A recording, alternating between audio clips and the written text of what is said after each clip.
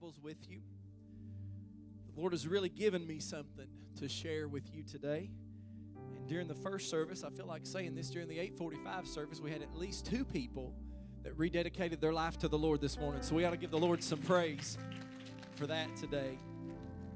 And I'm praying that the Lord will do that again this morning. If you have your Bibles, you can turn to the book of Mark chapter 16. If not, they're going to have it on the screen for you. If you will, stand with me all over the room today for the reading of God's Word. I'll be reading from the New Living Translation. The Word said, Saturday evening when the Sabbath ended, Mary Magdalene, Mary the mother of James, and Salome went out and purchased burial spices so that they could anoint Jesus' body. Very early on Sunday morning, just at sunrise, they went to the tomb. On the way, they were asking each other, "Who will roll away the stone for us from the entrance to the tomb?" But as they arrived, they looked up and they saw that the stone, which was very large, had already been rolled aside. When they entered the tomb, they saw a young man, say a messenger. They saw a young man clothed in a white robe sitting on the right side, and the women were shocked. But the angel said, "Don't be alarmed. You are looking for Jesus of Nazareth who was crucified. He isn't here. He is risen from the dead." They said, "Look, this is the place where they laid his body. Now go and tell his disciples, including Peter," remember that Jesus is going ahead of you into Galilee. You will see him there just as he told you before he died. The women fled from the tomb, trembling and bewildered, and they said nothing to anyone because they were too frightened. See, the most ancient manuscripts of Mark conclude with verse 8. Later manuscripts add a couple different endings. I want to share the summarization with you this morning, the shorter ending, which said this. Then they briefly reported all this to Peter and his companions. Afterward, Jesus himself sent them out from east to west with the sacred and unfailing message of salvation that gives eternal life. Amen. I want to share with you today an Easter message for you from the Lord. If you will, pray with me and for me one more time. Father God, we thank you. Oh Lord, I thank you for your presence I sense in this room right now. So God, I'm asking you for the next few moments that you would just remove every hindrance, God, that would come against us. Remove every distraction, Lord, from amongst our midst.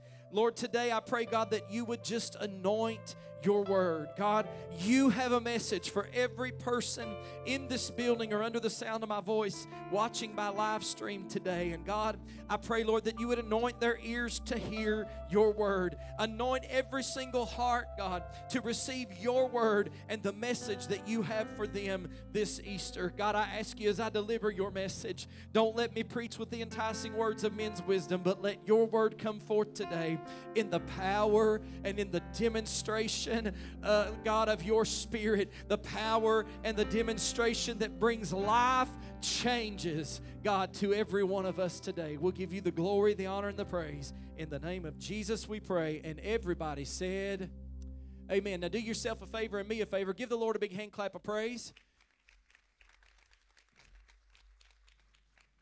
Amen. Today, we celebrate the foundation, if you will, the very foundation of everything that we believe as Christians. The resurrection of the Lord Jesus Christ. That is the foundation of everything we believe as Christians. And as I was reading this passage earlier this week in the book of Mark, the words of this angel, this messenger, just jumped off of the page to me. And those words were, "Go and tell his disciples, including Peter." That's what it said in the New Living Translation. Then I opened the King James translation because I always compare. And in the King James Version, he said, "Go and tell his disciples and Peter." Now, I found that very significant for the number one reason, because Peter was a disciple. So why specifically mention him separately as if he would not have been automatically included. That just jogged my attention as I read it. So then I pulled out my Dake Study Bible, and I read in there that Peter would have most likely not considered himself a disciple because he had done what none of the rest of the disciples, including Judas, had done. And that was that not once, but 3 times he had completely denied knowing the Lord Jesus Christ. Peter denied Christ and his relationship with him. But I want you to make no mistake about it this morning. Peter was no stranger to who Jesus was. All throughout the New Testament, the closeness of the relationship between Jesus and Peter is well documented in the Scriptures. If you're taking notes today, you'll know that in John chapter 1, Peter, who was at this time known only as Simon, he becomes acquainted with Jesus as he is introduced to him through the help of his brother Andrew, who was a follower of John the Baptist. And then in Matthew chapter 4, or in Mark's account in chapter 1, while Peter and Andrew are fishing at the Sea of Galilee, Jesus sees them and he asks them to come follow him. Then in Matthew chapter 8 and Mark chapter 1 and Luke chapter 4, we read that Jesus visits Peter at Peter's house. And while he's there, he prays for and he heals Peter's mother-in-law. Then on into Luke chapter 5, we find that Peter cast his net in the deep ocean after being told by Jesus to do so. Peter tells Jesus that we've fished all night long, Lord, but we've had no success. But when Peter did as Jesus told him to do, the Bible says when he dropped that net, they caught a great number of fish. On into Mark chapter 3, Luke chapter 6, and John chapter 1, we find where Jesus adds to the name of Simon. He says, "We shall call you Peter," which comes from the Greek word Petros, meaning rock or stone. So Jesus affirms Peter. That's a fatherly affirmation that Peter, you are a rock. And then in Matthew chapter 9, Mark chapter 5, and Luke chapter 8, Peter becomes one of the eyewitnesses to a miracle that Jesus performs. He watches as Jesus raises a little girl from death back unto life. Recorded in Matthew chapter 14 and John chapter 6 is the story of the apostles and Simon Peter. You know the story. They see Jesus and he's out walking on the water. And Peter asked Jesus, "Lord, command me to come to you. Command me to walk with you." And Peter tries to walk on the water. And as long as he keeps his eyes on Jesus, he stays on the surface of the water. But the Bible tells us that Peter takes his eyes off of Jesus and he begins to sink.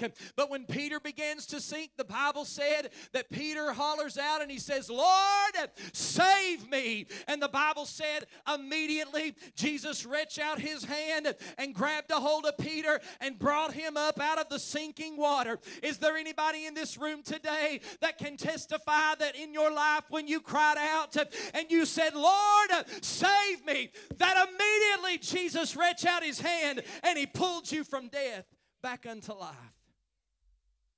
And by the time we get to Matthew chapter 16, we can easily see that Peter has gotten to know Jesus. And Jesus has gotten to know Peter quite well. I want us to read it together. Matthew chapter 16 and verse 13. When Jesus came to the region of Caesarea Philippi, he asked his disciples, "Who do people say that the Son of Man is?" "Well," they replied, "some say John the Baptist, some say Elijah, and others say Jeremiah or one of the other prophets." Then he asked them, "But who do you say that I am?" Simon Peter answered, "You are the Messiah, the Son of the living God."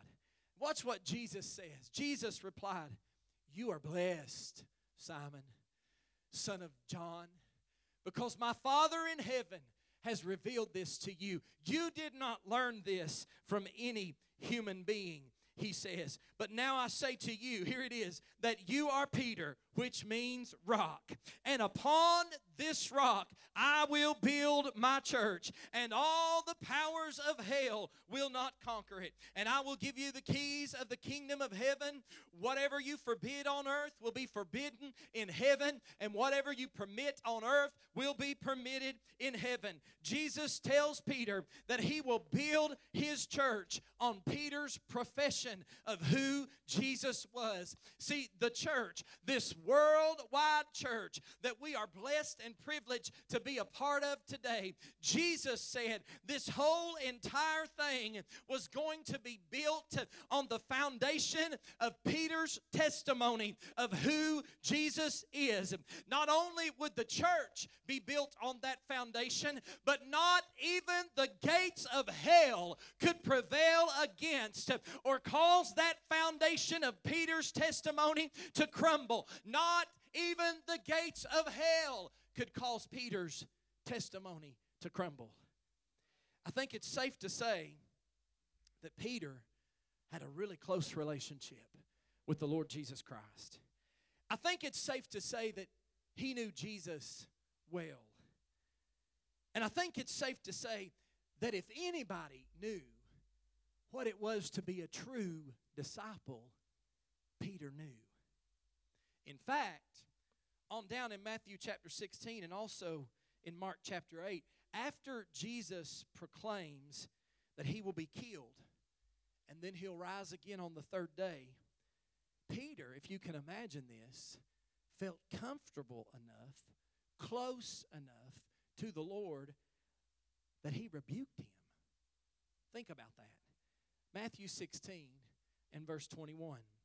From then on, Jesus began to tell his disciples plainly that it was necessary for him to go to Jerusalem, and that he would suffer many terrible things at the hands of the elders, the leading priests, and the teachers of religious law. He would be killed, but on the third day, he would be raised from the dead. But Peter, the Bible said, took him aside and began to reprimand him for saying such things. He said, "Heaven forbid, Lord, this will never happen to you." And Jesus, who loved Peter, hear your pastor this morning, saw his heart of good intent, but he also realized that our hearts can sometimes lead us away from the will of God. I said sometimes our hearts can lead us away from the will of God. And here Jesus utters the words to Peter, whom he was close to, "Get thee behind me, Satan." That's what he said to Peter. He called Peter out for allowing his heart to lead him away from the will of the Father. I could preach right there for a few moments.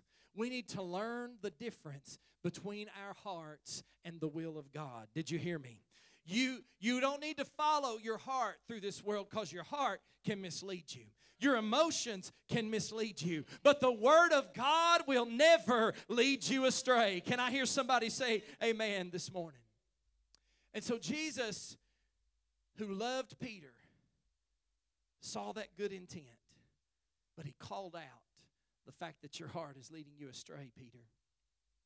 And as we continue to review Peter's walk with Christ, we read in Matthew 17, Mark chapter 9, and also Luke chapter 9, that Peter, along with James and John, witnessed the transfiguration of Jesus and the appearance of Moses and Elijah on the mountain. See, Peter was one of only 3 living human beings that were privileged and blessed to be a part of this wonderful, miraculous experience to see the transfiguration of Jesus. And I think it's safe to say, because of all of this, that Peter had as much, if not more, insight to who Jesus was than any of the rest of the 12.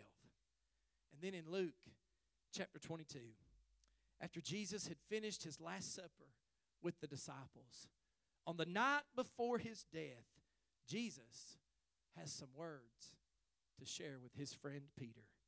Luke chapter 22, verse 31. "Simon, Simon, Satan has asked to sift each of you like wheat. But I have pleaded in prayer for you, Simon, that your faith should not fail.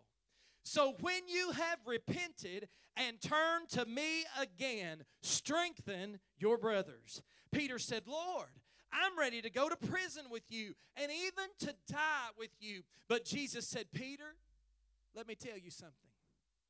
Before the rooster crows tomorrow morning, you will deny me 3 times that you even know me. See, there's a few significant things that I want you to note in this passage. First of all, Jesus knew how the enemy would fight Peter.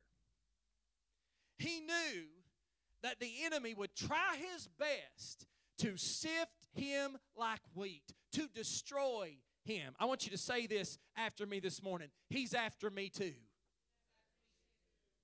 That's the first thing I want you to remember. Secondly, because of this, Jesus personally prayed for Peter that his faith would not fail. You know what this book tells us, Ernie? This book tells us that he's seated at the right hand of the Father and he lives to ever make intercession for me. I want you to say this after me. Jesus prays for me too. Thirdly, Jesus knew the ultimate outcome, that his faith would fail. Jesus knew that. And Jesus told Peter, when you have repented and turned, I'm so glad that's in there, and turn to me again, strengthen your brothers. When you have repented and turned to me again, strengthen your brothers. I want you to say this after me. God has a plan for my life. And fourthly, much to Peter's surprise, Jesus tells him, I know you think you won't fail me. I know, Peter, you think you won't deny me. But I'm telling you, before the rooster even crows tomorrow morning, you will have already denied even knowing me 3 times. Jesus knew. Now say this with me. God knows I've messed it up too. So we read on to find where Jesus had asked them to pray with him in the Garden of Gethsemane. While they're in the Garden of Gethsemane, Peter and the others fall asleep, James and John. And while they're still in the garden, when Jesus is still praying, he gets arrested by the betrayal of Judas Iscariot. And we find when that happens that Peter is so enraged by another's betrayal of Jesus that has led to his ultimate arrest. He's so enraged, the Bible says that he takes out his sword and he cuts off the ear of a servant. Surely Peter must have loved Jesus. Did you hear me? Surely Peter's feelings toward and thoughts about Jesus must have been sincere. But still we read on and we see where Peter crumbled under the pressure. And it's here, right here in this passage, that we read why Peter would have no longer considered himself a disciple. This Jesus whom he loved, this Jesus whom he had followed after, this Jesus whom he had vowed to never forsake, never neglect, and never leave, this Jesus whom he had defended with his own sword, he would deny him 3 times, exactly as Jesus had predicted. Dake said that he denied him 3 times in 3 ways. First of all, he denied him positively. Matthew 26 and 69. Meanwhile, Peter was sitting outside in the courtyard. A servant girl came over and said to him, "You were one of those with Jesus, the Galilean." But Peter denied it in front of everyone. "I don't know what you're talking about," he said. He denied him positively. Then Dake said he denied him contemptuously. Verse 71. Later, out by the gate, another servant girl noticed him and said to those standing around, "This man was with Jesus of Nazareth." Again, Peter denied it, this time with an oath, contemptuously. He said, I don't even know the man. And then he denied him blasphemously. Verses 73 through 75, a little later, some of the other bystanders came over to Peter, and they said, you must be one of them. We can tell by your Galilean accent. Peter swore, he denied blasphemously, a curse on me if I'm lying. I don't know the man.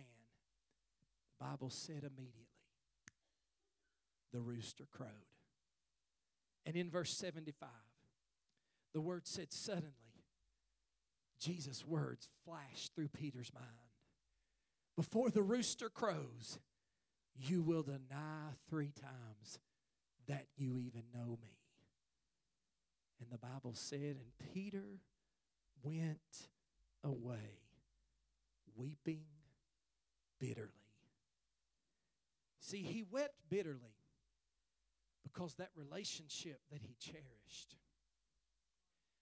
that relationship that he thought he would never neglect, this personal relationship with the Lord Jesus Christ that he thought he would never forsake, Peter had crumbled under the pressure.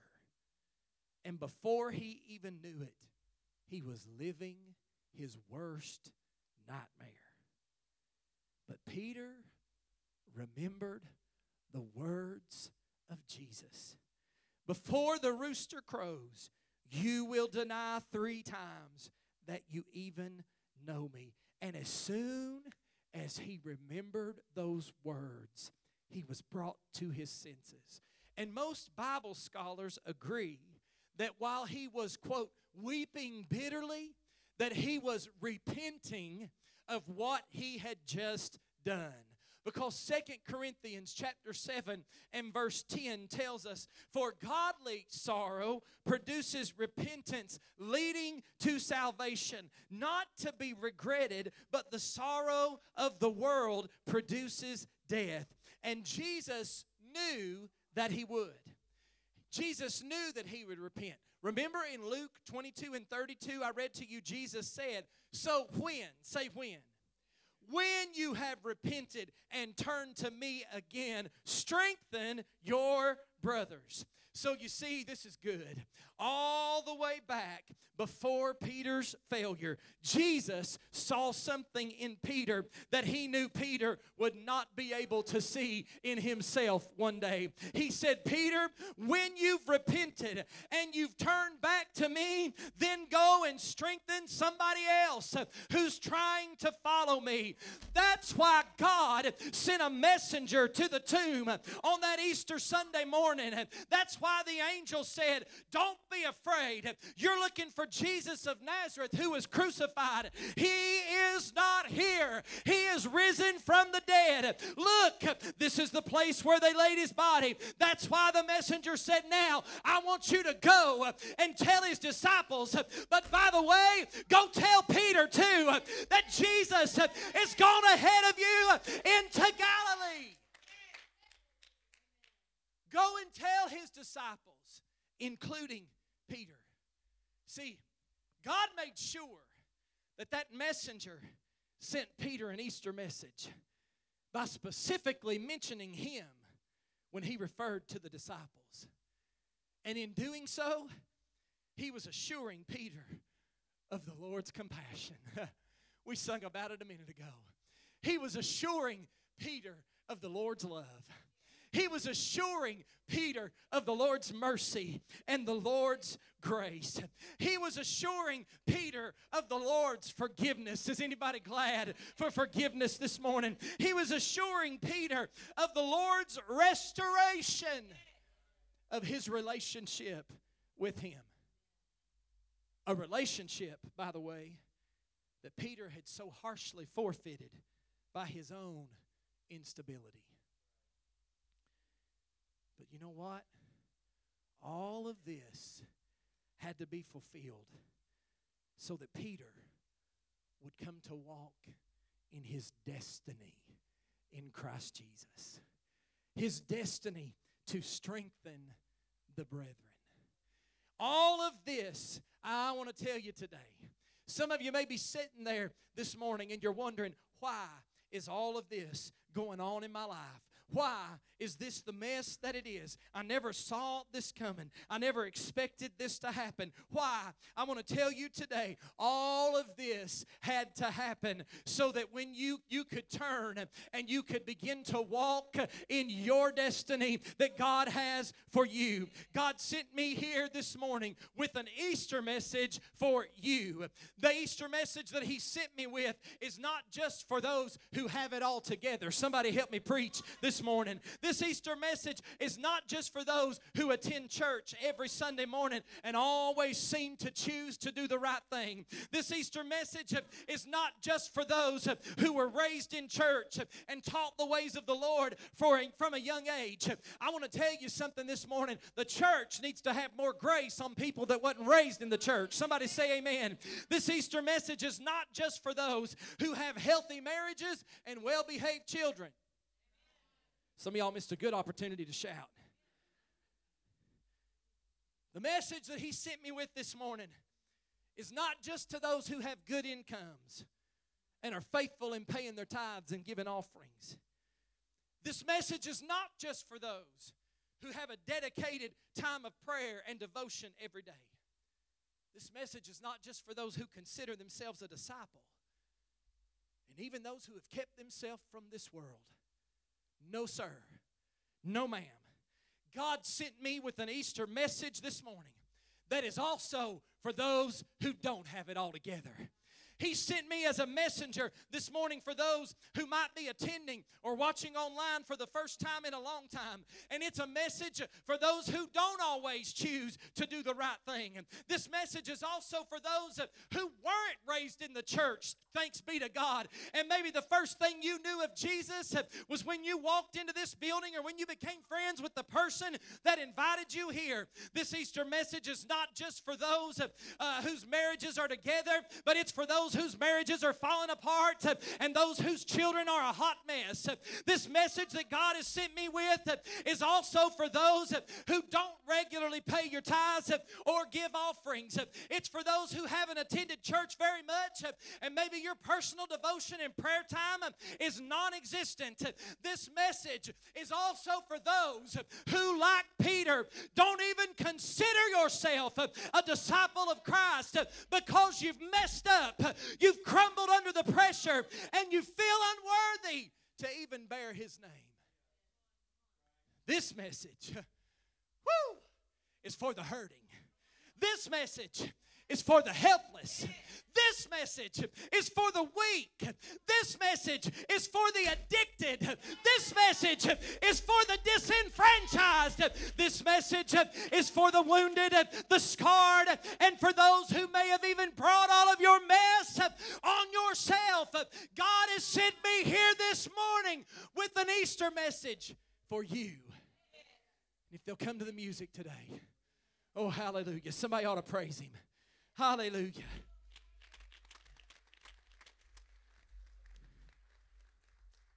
And here's the, oh, hallelujah. Here's the message. Are you ready? Here's the message that God sent me with. Woo.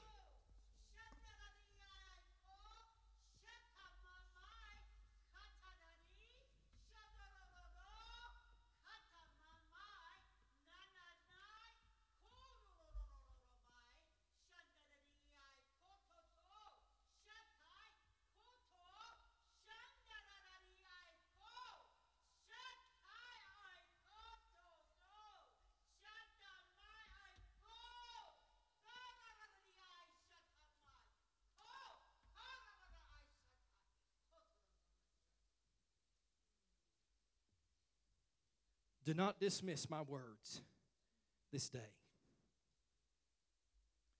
For I am speaking to you.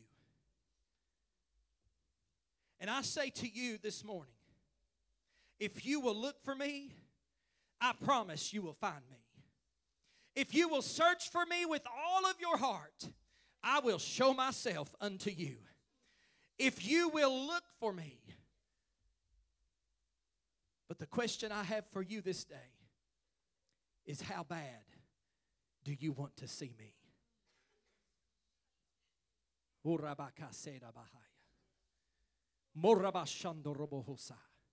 How bad do you want to see me? For I am in your midst today, and I am calling you back to me. Do not dismiss my words, saith the Lord of hosts. Give the Lord some praise this morning.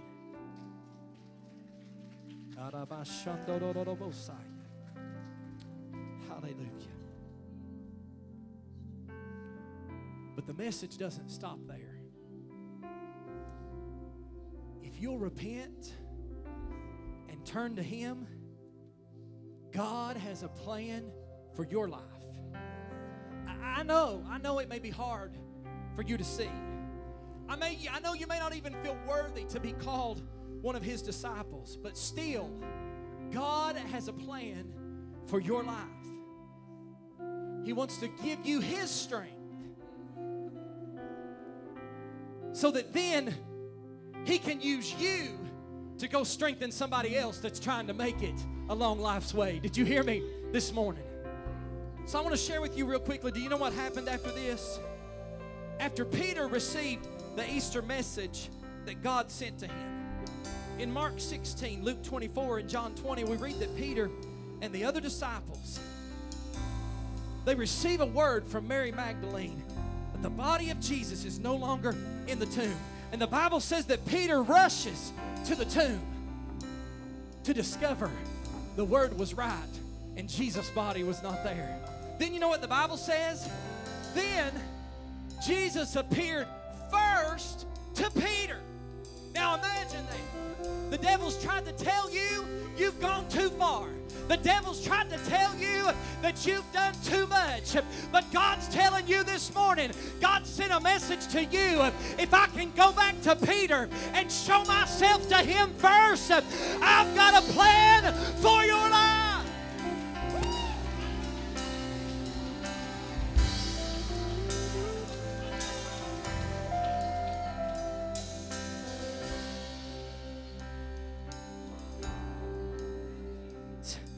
Gives Peter and the other apostles the gift of the Holy Spirit. That's what the Bible says. Peter makes a confession of love towards the risen Jesus 3 times after he meets him on the shores of Galilee. And by default, listen to me, I'm almost done. By default, Peter, this Peter we've been talking about, becomes the leader of the remaining disciples who had been with Jesus. And then, on the day of Pentecost, y'all gonna have to help me because I'm about to lose my mind. And then, on the day of Pentecost, Peter, the one who had failed him, the one who had crumbled under the pressure, the one who at one time had walked away, the one who had denied him, the one who was so disappointed in himself that he no longer even considered himself a disciple because he received that Easter message that the messenger had from him. He experienced a complete turnaround in his life. And in Acts chapter 2, we find that now, full of the Holy Ghost, Peter stands up and he preaches on the day of Pentecost under the power of the Holy Ghost, and over 3,000 souls were added to the church. Oh God, what a way to strengthen the brethren. I said, what a way to strengthen the brethren. Don't you let the devil tell you that God don't have a plan for your life. Don't you let the devil tell you that you're not a disciple. Don't you let the devil tell you that you're not worthy. God said, I sent my son for you.